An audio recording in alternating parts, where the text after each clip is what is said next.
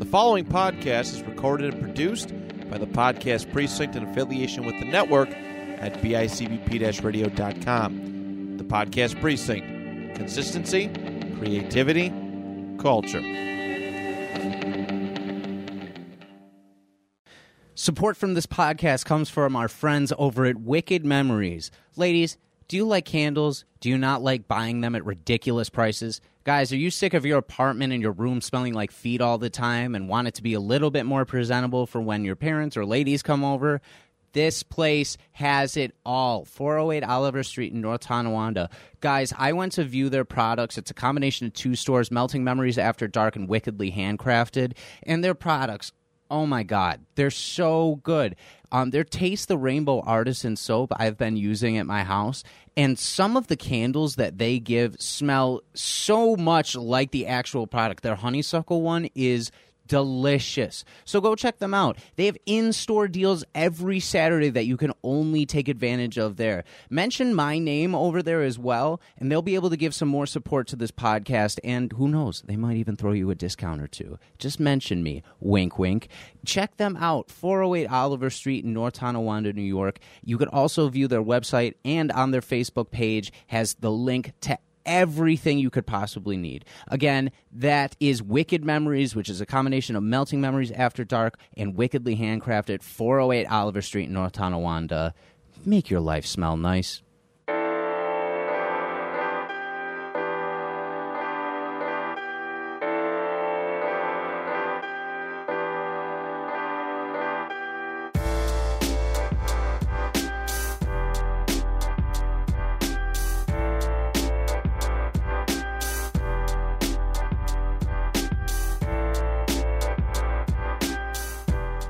Welcome to episode 27 of Your Average Ordinary. I'm your host, Dan Torres. Hey, everybody. It's so great to be with you guys again. It's been a long couple of weeks. I had to unexpectedly take the last 2 weeks off. It's been weird being away from the studio, and honestly, it's weird being back in here right now because I feel off. I feel like I haven't been back and doing this for so long because I've been focusing on so many different things. But it's just me this week. I thought I was going to get 2 episodes in, but again, life got in the way. So I wanted to do an episode and just kind of update you guys on some stuff, and also go into the UFC pay-per-view that will be airing as of this episode when it drops. It'll be tonight that it's airing on. So it is so good to see you guys. I'm happy to be back. Wow, if I could put these last few weeks on paper, it would be like a book. In the last 2 weeks, my mental health was severely crazy from like last week to maybe early this week a little bit. I think Sunday I kind of came out of it, and I don't know what happened. I think that I was holding a lot in for a little bit. Whether it be just stress that I didn't realize I was carrying on or whatever it was, but I just kind of ended up kind of hitting a wall and just breaking a little bit. But I think it's good because I think everybody kind of needs that, and they need that reset, and it's healthy in a sense because it's your body telling you when something's off, or, you know, when you need to take a break, and when your mental health needs to be focused on. So I kind of took the last I would say like the last like 10 days or so, I've really been kind of focusing on that and aligning myself in every sense. But I feel great as of today. I'm so happy it's the weekend because I'm recording on a Friday right now.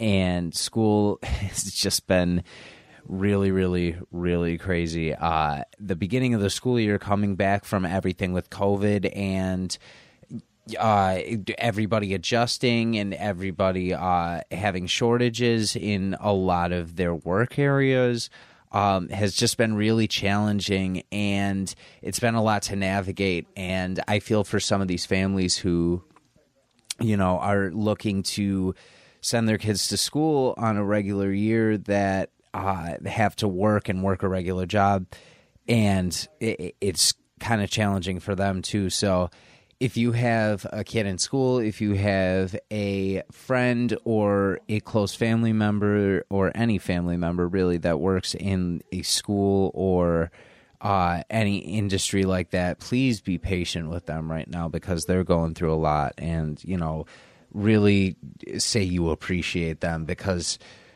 we're all just trying to live a normal life. It's so weird to think about how, you know, less than 2 years ago or so now, we still didn't have to worry about this, and everything was just, you know, normal life. And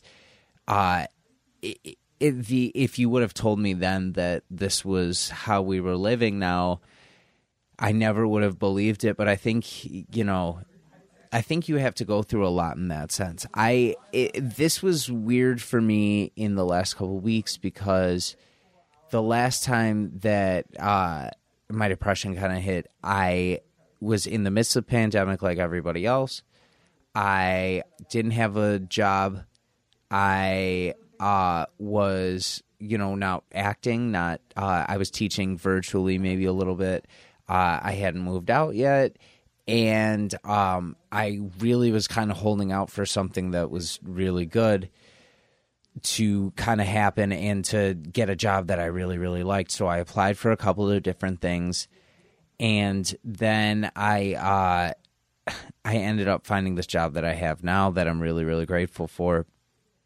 But, like, there was a point before that where when I was kind of holding out for everything, nothing was coming, and I almost settled. And, you know, not having that outlet to work, because work, as much as, like, everybody complains about it and what we do, it's kind of an outlet because you think about something else for a little bit. And liking my job, I don't mind being there ever, which, you know, always helps with everything. But it's really disheartening when you can't get something that you feel appreciated at, and you start, like, questioning your work ethic and things like that. But I kind of understood more then why I was upset, and now I feel like I'm in a much better place, and it kind of hit out of nowhere, which was really, really weird.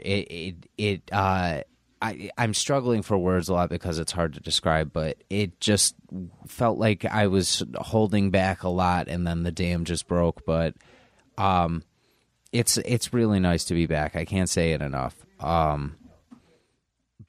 If you did miss me, I hope you checked me out on Eat, Sleep, List, which is Matt Johnson's podcast. That was a really, really fun episode we did. We talked about the top 10 movie fights of all time. And I still feel like I left a bunch out that were really, really good. It was so hard to narrow down just anything with that. But we had such a great time. We got so sidetracked talking about, you know, just absolutely everything else as we always do. But that was really fun to be with him. So make sure you check that out if you haven't.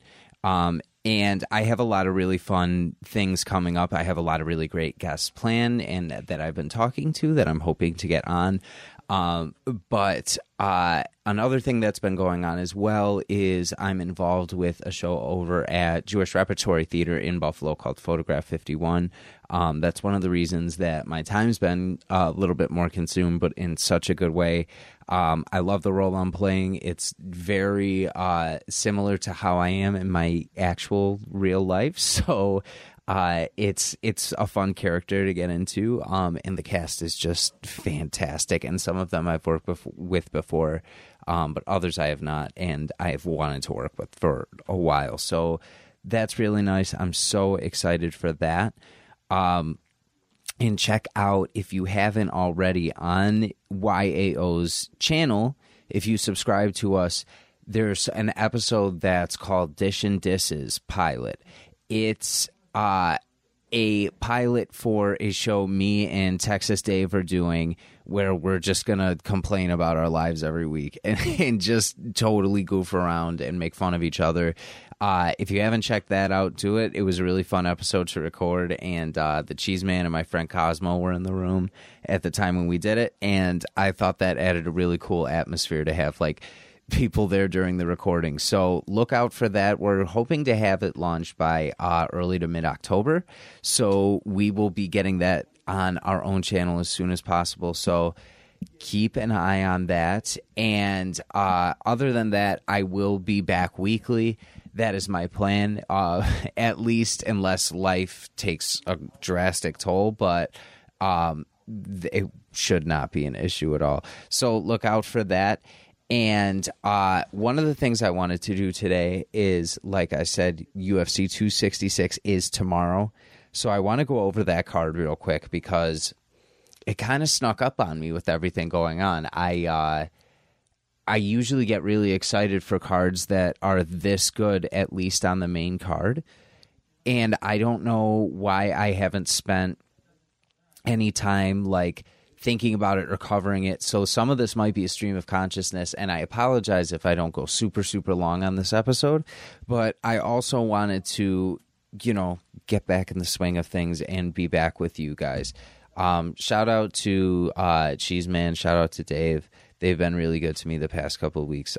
Shout out to my parents, my brother Ben, my brother Jonathan. All of them checked in. A bunch of my friends checked in on me on Facebook and things like that. So thank you for that. I missed being here a lot. I feel nervous being back in here, which is, I think I said that, but it's very overwhelming right now, what I'm feeling. But this being back in the booth right now is really great. It's a really, really wonderful thing.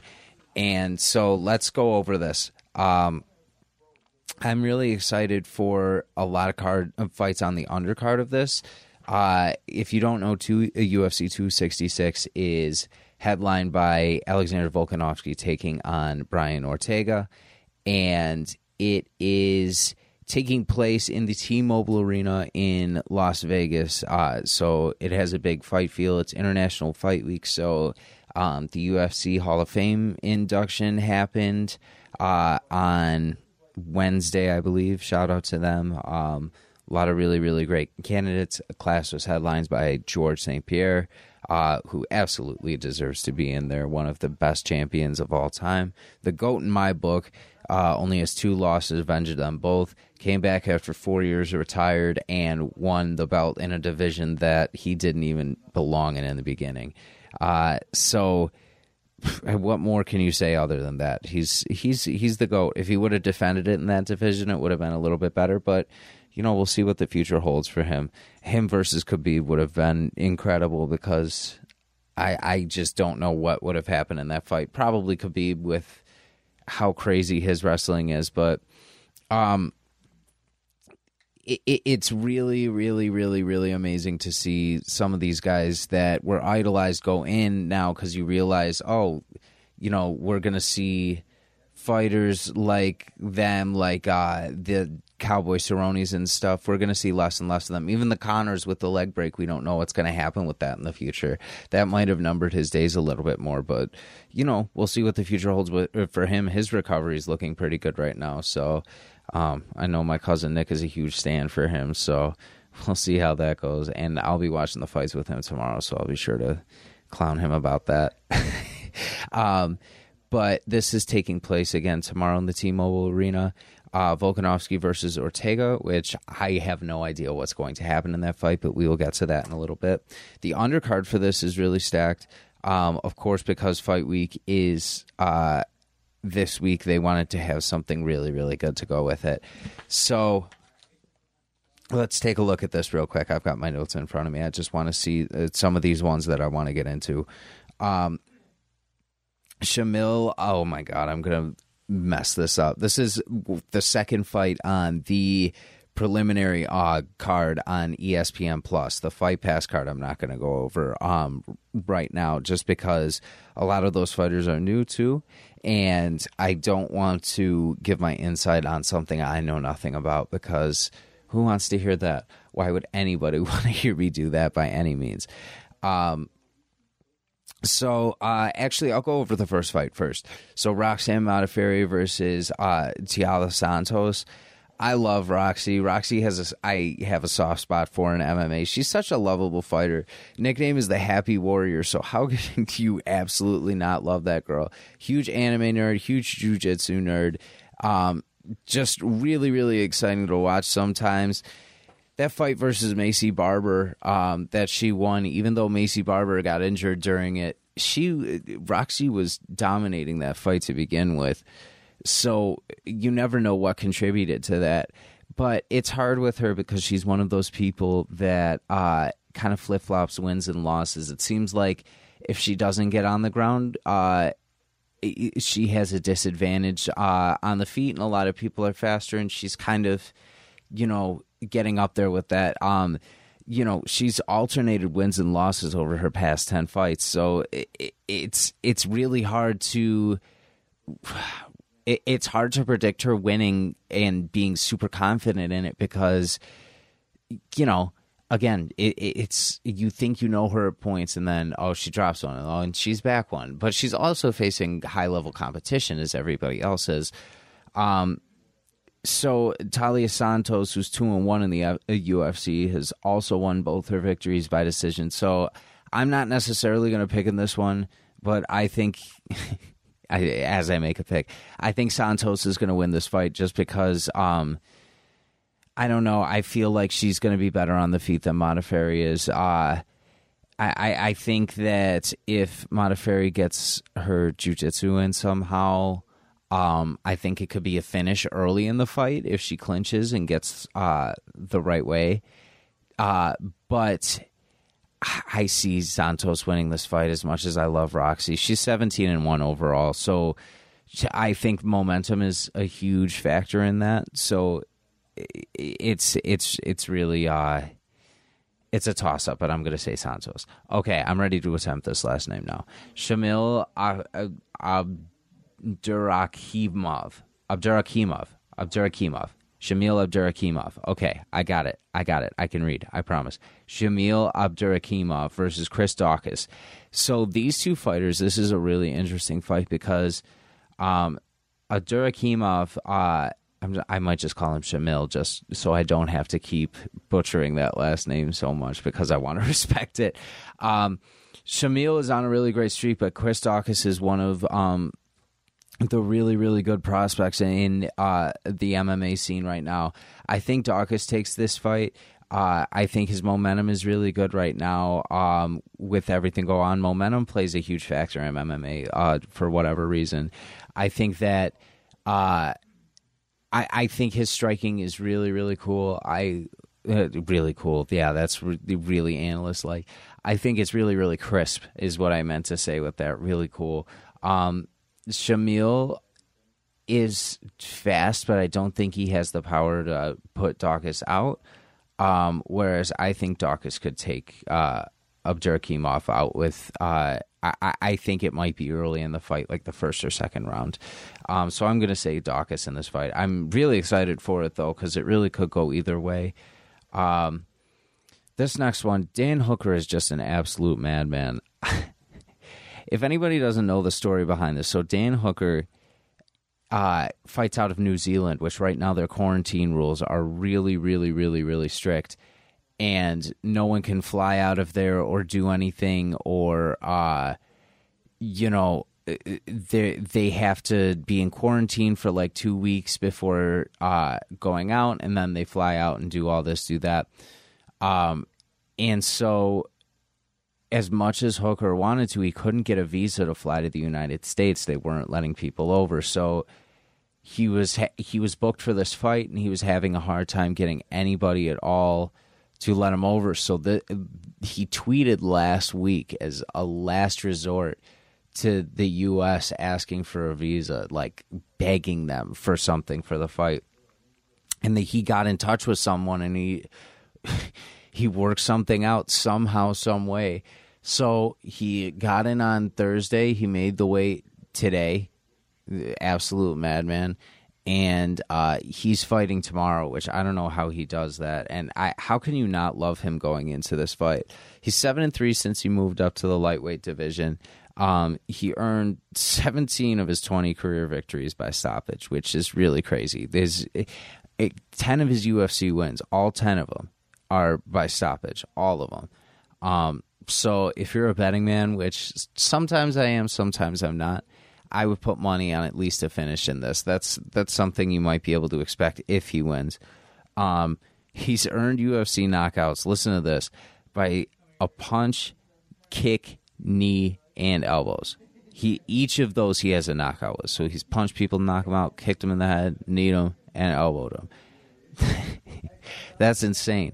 If you haven't seen his fight with Dustin Poirier, you need to go watch it. It's absolutely incredible, and they have the most strikes in the lightweight division, in one bout at least, with 390. They threw 390 strikes at each other in 5 rounds. That fight is like watching a tornado just move in a contained space and just go rattle back and forth. And so he's an exciting fighter to watch. If you're going to watch a fight, like at least on the undercard, watch it for that. He defends 90% of opponents' takedown attempts. 90%. That's one of the craziest stats I've ever heard. That's tied for the 3rd best rate in the division. That's like, I don't understand how people have that rate with so many high-level takedown artists and wrestlers in each division. Each division has killers in that. Khabib was in Hooker's division. I don't think, it's hard to say with Khabib what would have happened because nobody ends up taking his takedowns defended at all throughout the fight. Khabib always ends up getting something like that. But Hooker's defended 90% of them in the fights that he's been in, which is such a good stat. I think Poirier is one of the only people that take him down, actually. But he's fighting an absolute killer, too, in Nasrat Haqparast, which is who is 5-2 in the UFC. He's 13-3 overall. He goes to decision a lot, which is why I think he might have a disadvantage in this fight a little bit. He's defended a lot of significant strike attempts, though. But I think he's also a slower starter, and I think he's a grinder, and I think Hooker is someone who's really adept to that, and at CKB, he's always with those people, and he's always training with those people. So I think that's where he's going to fall short a little bit, especially Dober caught him with a good shot, and I think Hooker hits harder than Dober does. I really do. And sometimes that's a factor, but I think in this fight it really will be. I think it's going to be something that plays really good into effect. I think with the stakes right now, I don't think there's any way that Hooker's going to lose this fight, because if he went through all this and he doesn't punch someone in the face, he's going to go absolutely insane. So I'm going to take him in this fight. I think that my official prediction, let's say 2nd round stoppage. I'm going to say 2nd round TKO with that. I don't think he's going to submit him, but I think the Hangman's going to do his thing. And if you're going to watch anything on ESPN or ESPN Plus tomorrow, watch that, because that's going to be a killer fight. And the main event on this prelim bout is also a banger of a fight, which is it's Marlon Moraes and Merab Dvalishvili. That one I can say because I'm a Matt Serra guy. But this one really, really jumps off the card for me, both on the undercard and the main card. This card is so stacked, though, that it's hard to pick those ones off of here because they're all exciting in different ways. But this one in particular, if Merab can win this fight, it'll be a huge step forward in the division for him. And Marlon really, really, really needs this fight if he's going to stay a contender in the lightweight division as well. So, oh my God, I said the lightweight division, the bantamweight division. I'm so drained from this long week. I really just am. But this one's going to be fun. So Marlon, if you don't know, is a former World Series of Fighting, which is the PFL now. He's the bantamweight champ, and he defended his title for a record 6 times over there. He is really a killer, and he was in the title picture for bantamweight for a very long time. In fact, I was there live when he got a 20-second knockout from stemming from a kick to the head. But that one was really, really sad for me too, because he was fighting Jimmy Rivera, and Jimmy Rivera is my guy, and that was surprising because we all expected like a 5-round, like a really long grinding main event, and it ended faster than anybody could have predicted it would. So he's one of 4 bantamweights in UFC history to earn multiple knockouts stemming from a knee or a kick, knee and a kick. So I believe he did that with Aljamain Sterling. He had that really famous one. And then he's gotten, his kicks are just absolutely legendary for just, he's got that like left leg hospital, like right leg morgue kind of mentality like Cro Cop had. But his last 4 have been really rough. He's been finished in a lot of them against high level competition. Rob Font really killed his momentum like this past year.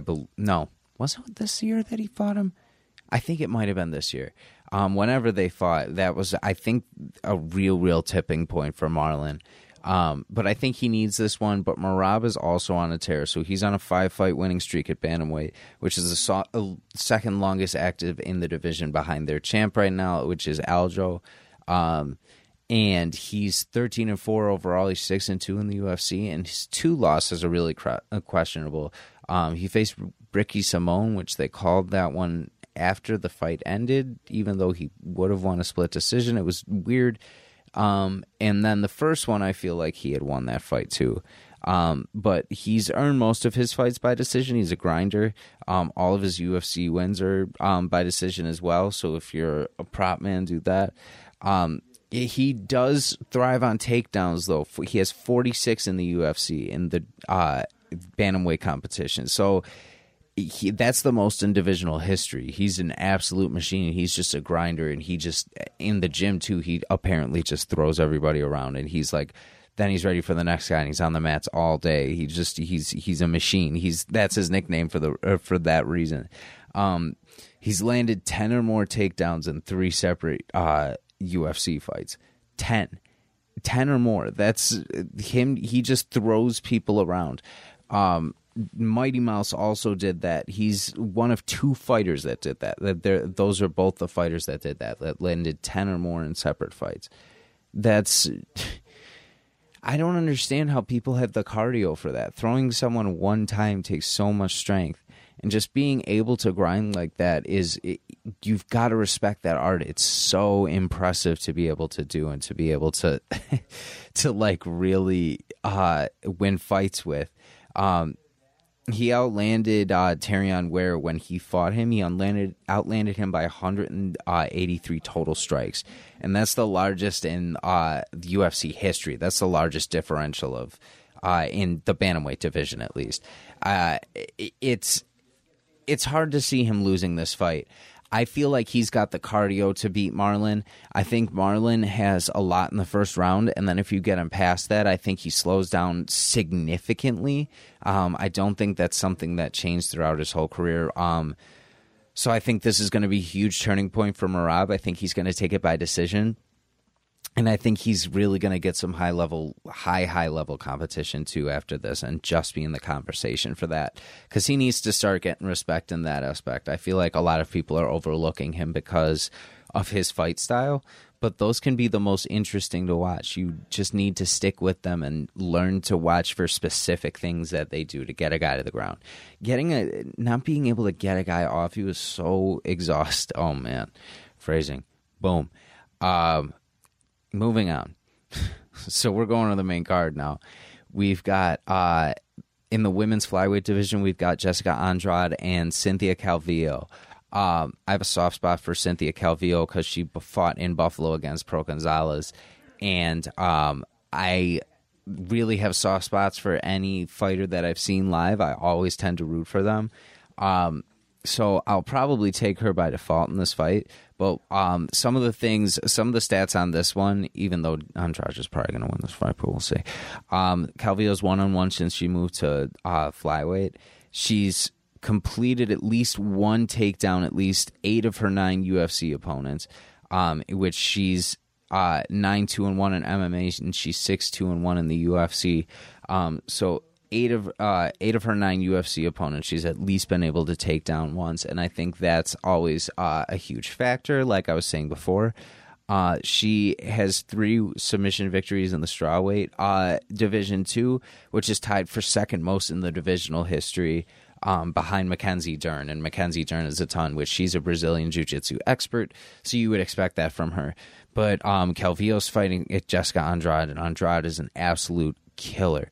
An absolute killer. She's 21-9 in MMA. She's 12-7 in the UFC, and she's going to be the first female in UFC history to make 20 octagon appearances. Which, think of how crazy that is in the UFC. Think of the fact that Miesha Tate and Ronda Rousey didn't make it to that each, and how revered and pioneered they are. Think of Amanda Nunes, who's the GOAT. She hasn't made it to 20 octagon appearances, which is, she will. I think she will by the end of it. I don't think anybody's beating her, and she's just going to defend her titles as much as possible. But Andrade has been in it since the beginning, and it's just been actively fighting and doesn't get injured a lot. That's really, really impressive that she's going to be that woman to do that. And I think it cements her place in history a lot more. I wish her strawweight, strawweight. I wish her strawweight title would have, reign at least would have lasted longer than it did, because she had to lose to Zhang Weili. But I digress on that. Since she moved to flyweight, she's 1-1. That loss came from Valentina the Bullet Shevchenko, who we'll get to later, but not a lot of people win at her, and not a lot of people are going to do that thing as well. She's one of 13 fighters in UFC history to earn a victory in 3 weight classes. So she's done it at strawweight, she's done it at flyweight, and she's done it at bantamweight. She's won in all 3 of those divisions. She's the only female to accomplish that feat. She's the only one to do that. She's really a pioneer in a lot of ways, and she's going to deserve her place in the Hall of Fame when that time does come. Her 12 UFC victories are the second most of any female in company history, behind Amanda Nunes. So Amanda Nunes has more victories than her, but Andrade has more fights.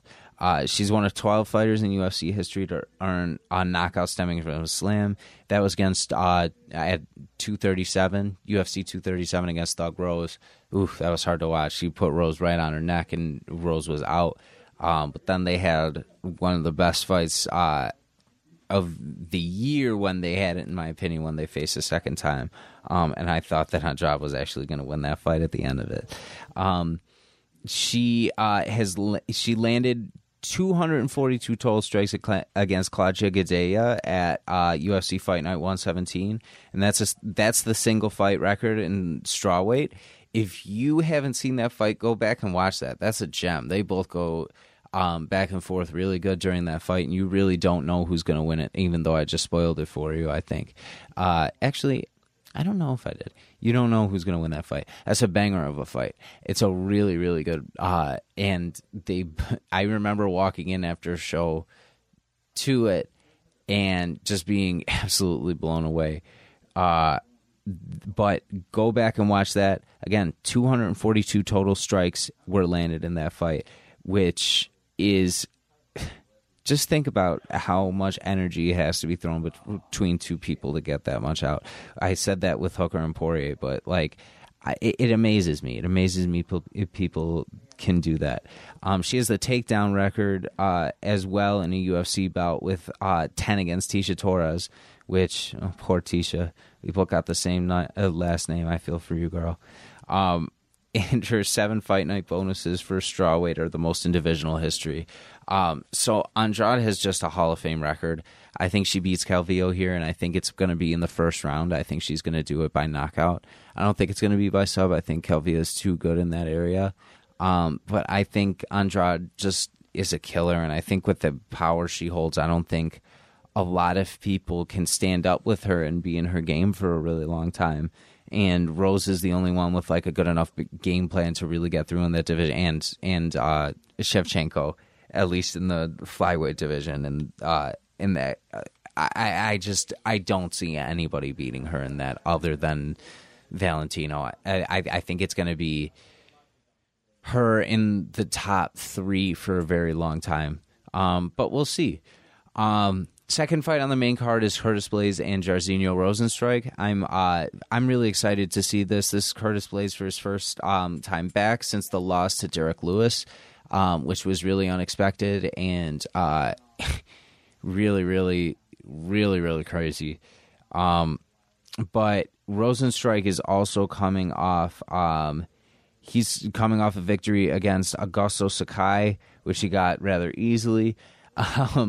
But he's 6-2 in the UFC. He's 12-2 in MMA overall. He's earned 11 of 12 career victories by stoppage. He's finished all of those wins by knockout, all of them. So he's knocked out 11 of his 12 people that he's fought. Which, think of how much power you have to consistently do that.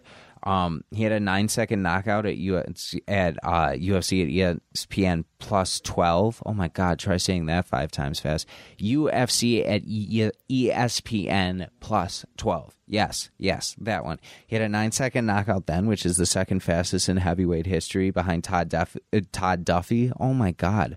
What is it with me doing a podcast and not being able to talk? And why is it on solo episodes I can never freaking talk? I don't get it. I'm sorry you have to listen to my poor voice. His knockout of Alistair Overeem at the 4-minute and 56-second of round 5 on UFC on ESPN 7. Oh my gosh.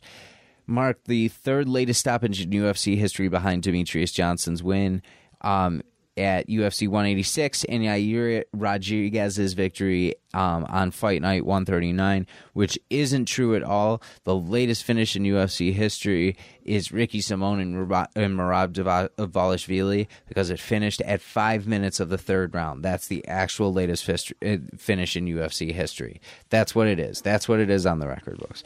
But the Rozenstruik one is crazy because he blew up Alistair Overeem's lip, and it was really disgusting.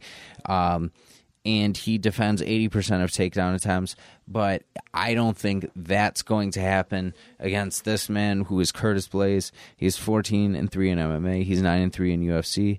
He's landed 59 takedowns, and they're the most in divisional history. 59 takedowns. 59. This night is all about the wrestlers. This is such a wrestler-heavy card.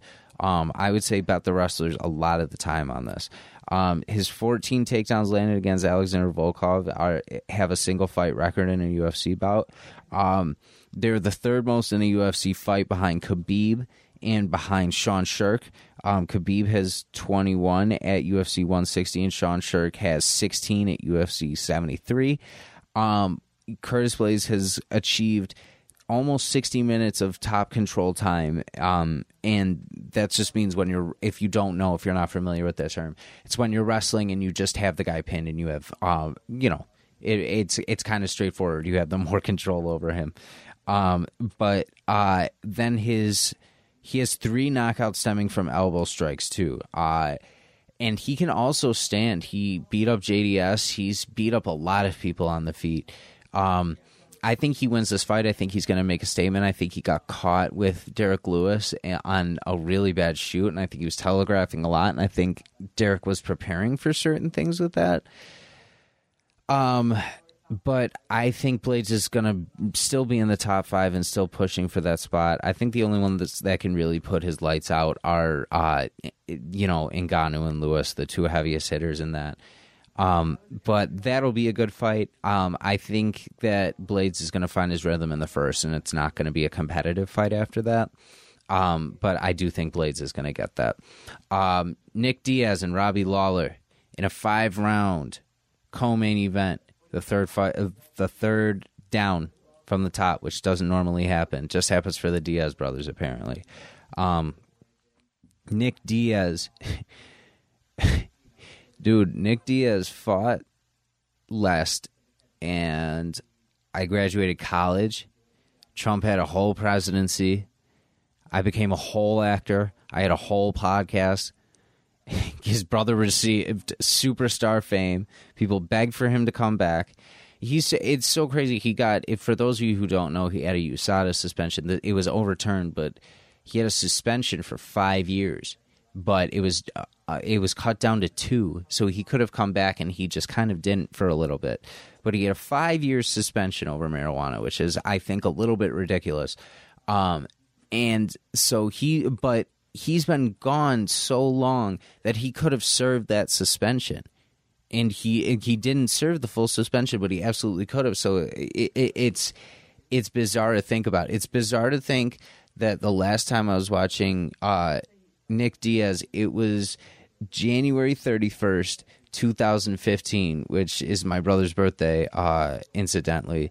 And it was in my uncle's living room with a bunch of my family, watching him lay down in the middle of the octagon against a returning Anderson Silva who had broken his leg a few years earlier. He's been off for 2,429 days. It's the longest in his 20-year career from a professional fight. Almost 2,500 days he's been gone. That's crazy. That's crazy. I can't believe he's coming back. He's on a 3-fight losing skid, and it's the longest of his career. But it's tied for the longest of his career. Sorry. He also went on a 3-fight skid from 2005 to 2006. But he's also fighting a man who's skidding a little bit, which is Robbie Lawler, who's a former champ and one of my favorite fighters, has one of my favorite fights of all time against Rory McDonald. How can you not love that second fight that they had? He's 9-6 in his second stint in the UFC. He's the first fighter, I don't know if people know this, he's the first fighter in history to force a belt change by decision. He forced it against Johnny Hendricks at UFC 181 in December of 2014. That one's significant for me because that's the UFC pay-per-view where I started considering myself like an actual fan, like I was going to watch it full time. And that's where I started really, really diving into it. It's going to be like 10 years pretty soon. I feel like I've been in it longer than I'm going to be in it now, longer than it's around soon. But Lawler is one of 2 fighters in history to win 2 title fights by split decision.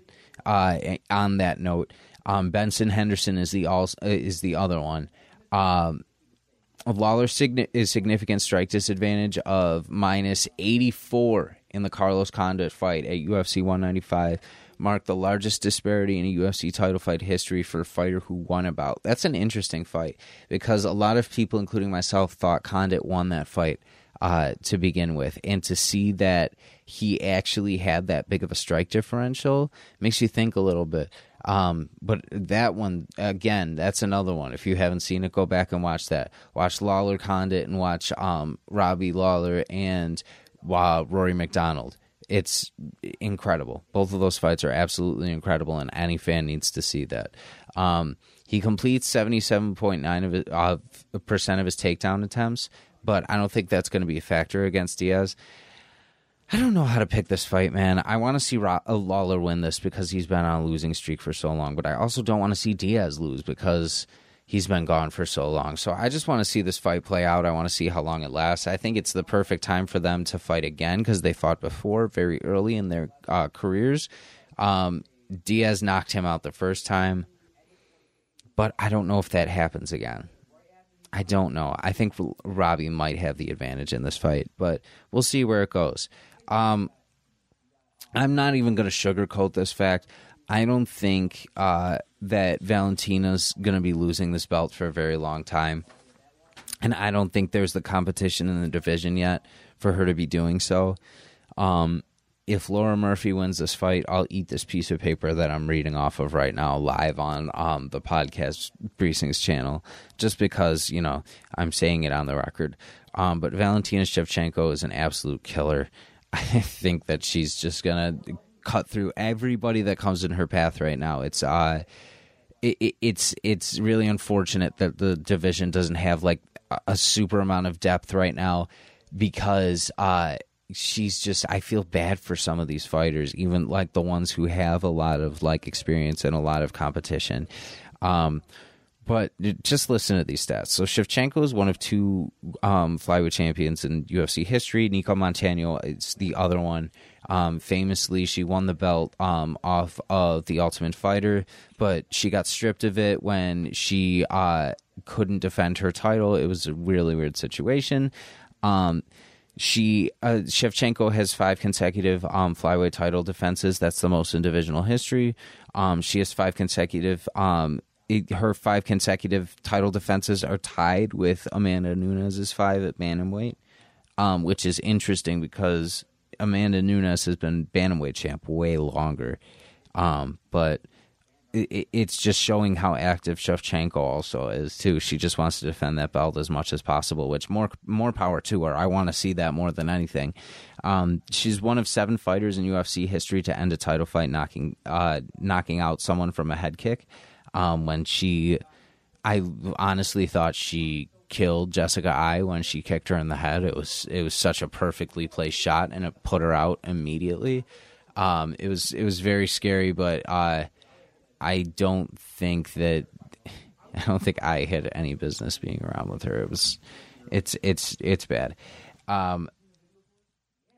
Shevchenko is 7-0 since dropping to the flyweight division, and she's just murdered everybody.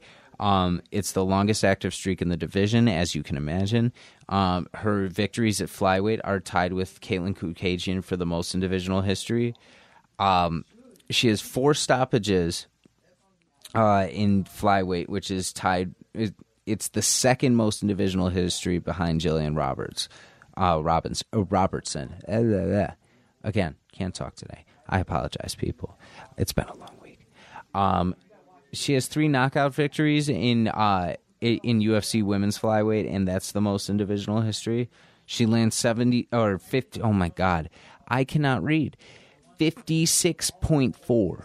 She lands 56.4% of her significant strike attempts, which is the best accuracy in the division. She's the only fighter in UFC history to earn a multiple knockout stemming from the crucifix position, which, if you don't know, is a wrestling position where you pin both the arms and you just kind of pummel the head. She did that at UFC 247 and 261, I believe. It was against Caitlin Kukajian and against Jessica Andrade. Yeah, that was the other one, I believe.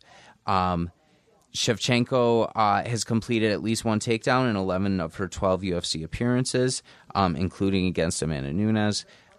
She has 25 takedowns, and it's the most in flyweight competitional history. Again, as you can imagine. For Laura Murphy, who is a stud, don't get me wrong, I really like this girl, but I don't think anybody has a chance in hell right now. But Murphy is 6-1 since she dropped to the flyweight division. She's on a 5-fight win streak right now, which is the second longest active streak in the division behind Valentina. She has 6 victories in the UFC flyweight.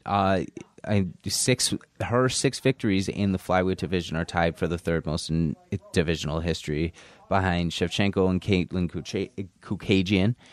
She's earned 4 of her 6 flyweight victories by decision. So if you're taking a prop bet, her by decision. And she's one of 6 female fighters to earn a knockout stemming from a knee strike. I just don't think she has a chance. I think Valentina's so well trained. I think she is just so good as a fighter. I think it's going to be a while before they get good competition for her. I think the Amanda Nunes fight makes the most sense, and I think Amanda wins that fight still. So I don't know.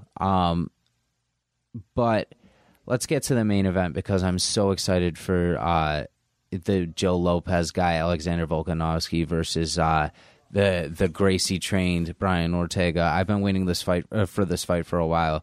Originally scheduled for UFC 260, Volkanovski's team got COVID, and it was postponed the week before, which was really sad. It was really, really hard to see. And Volkanovski's bout with that was really, really bad too, from what I heard. Like, it was no joke from him. But this fight on paper doesn't seem as crazy as it actually is. But let's get into the stats. So first, the challenger, Brian Ortega, who is just an absolute killer, has fought Korean Zombie, fought and beat Korean Zombie, fought Max Holloway, fought the homie Cub Swanson and tapped him out. First person in history to knock out Frankie Edgar. Kanato Moicano with that crazy finish in the third round of a fight he was losing. But he's an absolute killer. Has 9 of his 14 career victories by stoppage. And that's all 6 of his UFC wins. So him by stoppage might be a good thing to think about. Wink, wink. His 6 stoppage victories in the UFC featherweight division are tied for the 3rd most in divisional history, behind Max Holloway and behind Ricardo Lamas. Shout out Ricardo Lamas.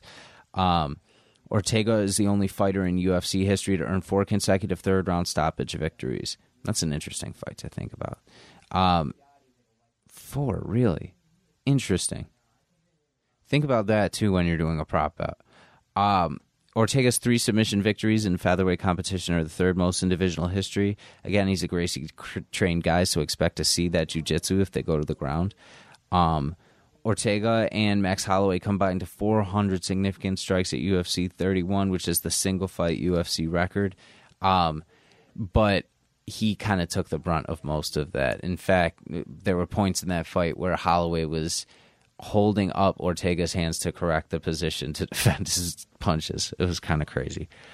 Onto the champ, Alexander Volkanovski. Volk is the only Australia-born UFC champion.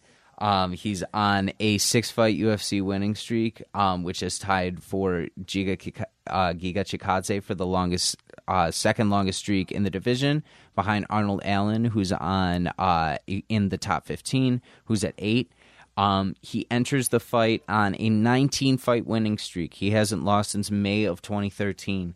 Volkanovski's 19-fight winning streak in MMA competition is the largest among active UFC fighters. He has he has an average fight time of 16 minutes 19 seconds in featherweight competition, which I don't know how that happens because, you know, it just means he goes to decision on a lot of his things, but he's such a point fighter. It's the only way I can describe him, and his pressure is just absolutely insane. He lands 55% of his significant strike attempts. That's the second best accuracy in the featherweight division behind Jimmy Hates. He lands 6.16 significant strikes per minute, which is the 3rd best output rate in the divisional history, which is really, really crazy to think about, to be able to land that many and to find those holes and to find those openings. This is a tough fight, but I want to take Alexander Volkanovski in this because of, I think his fight IQ is really, really good. I think the fact that even though he beat Max Holloway arguably the second time, even though it was very close, he still beat him very convincingly the first time. And I think for anybody to beat Max Holloway twice like that says something about your skill. It says something very, very serious about that. So I think he owns this division for a while, honestly. I don't see anybody really... That's so hard to say because that's the best division they have right now. It's a toss-up, but I think he solidifies his place in the division with this fight. I think he needs to get out of the shadow of those Holloway fights and to really prove himself with it. So I'm looking for a banger of a fight. I think that's going to get fight of the night, but I think he comes out on top. I'm going to take him by decision through that. Yeah, and that's UFC 266. That's our card for Saturday, September 25th. Which I'm super, super excited for, and I was really, really excited to preview and wanted to preview and take this episode to preview. One thing before I go, I wanted to shout out my friend of the show, Randy Philbrick, who got married last weekend.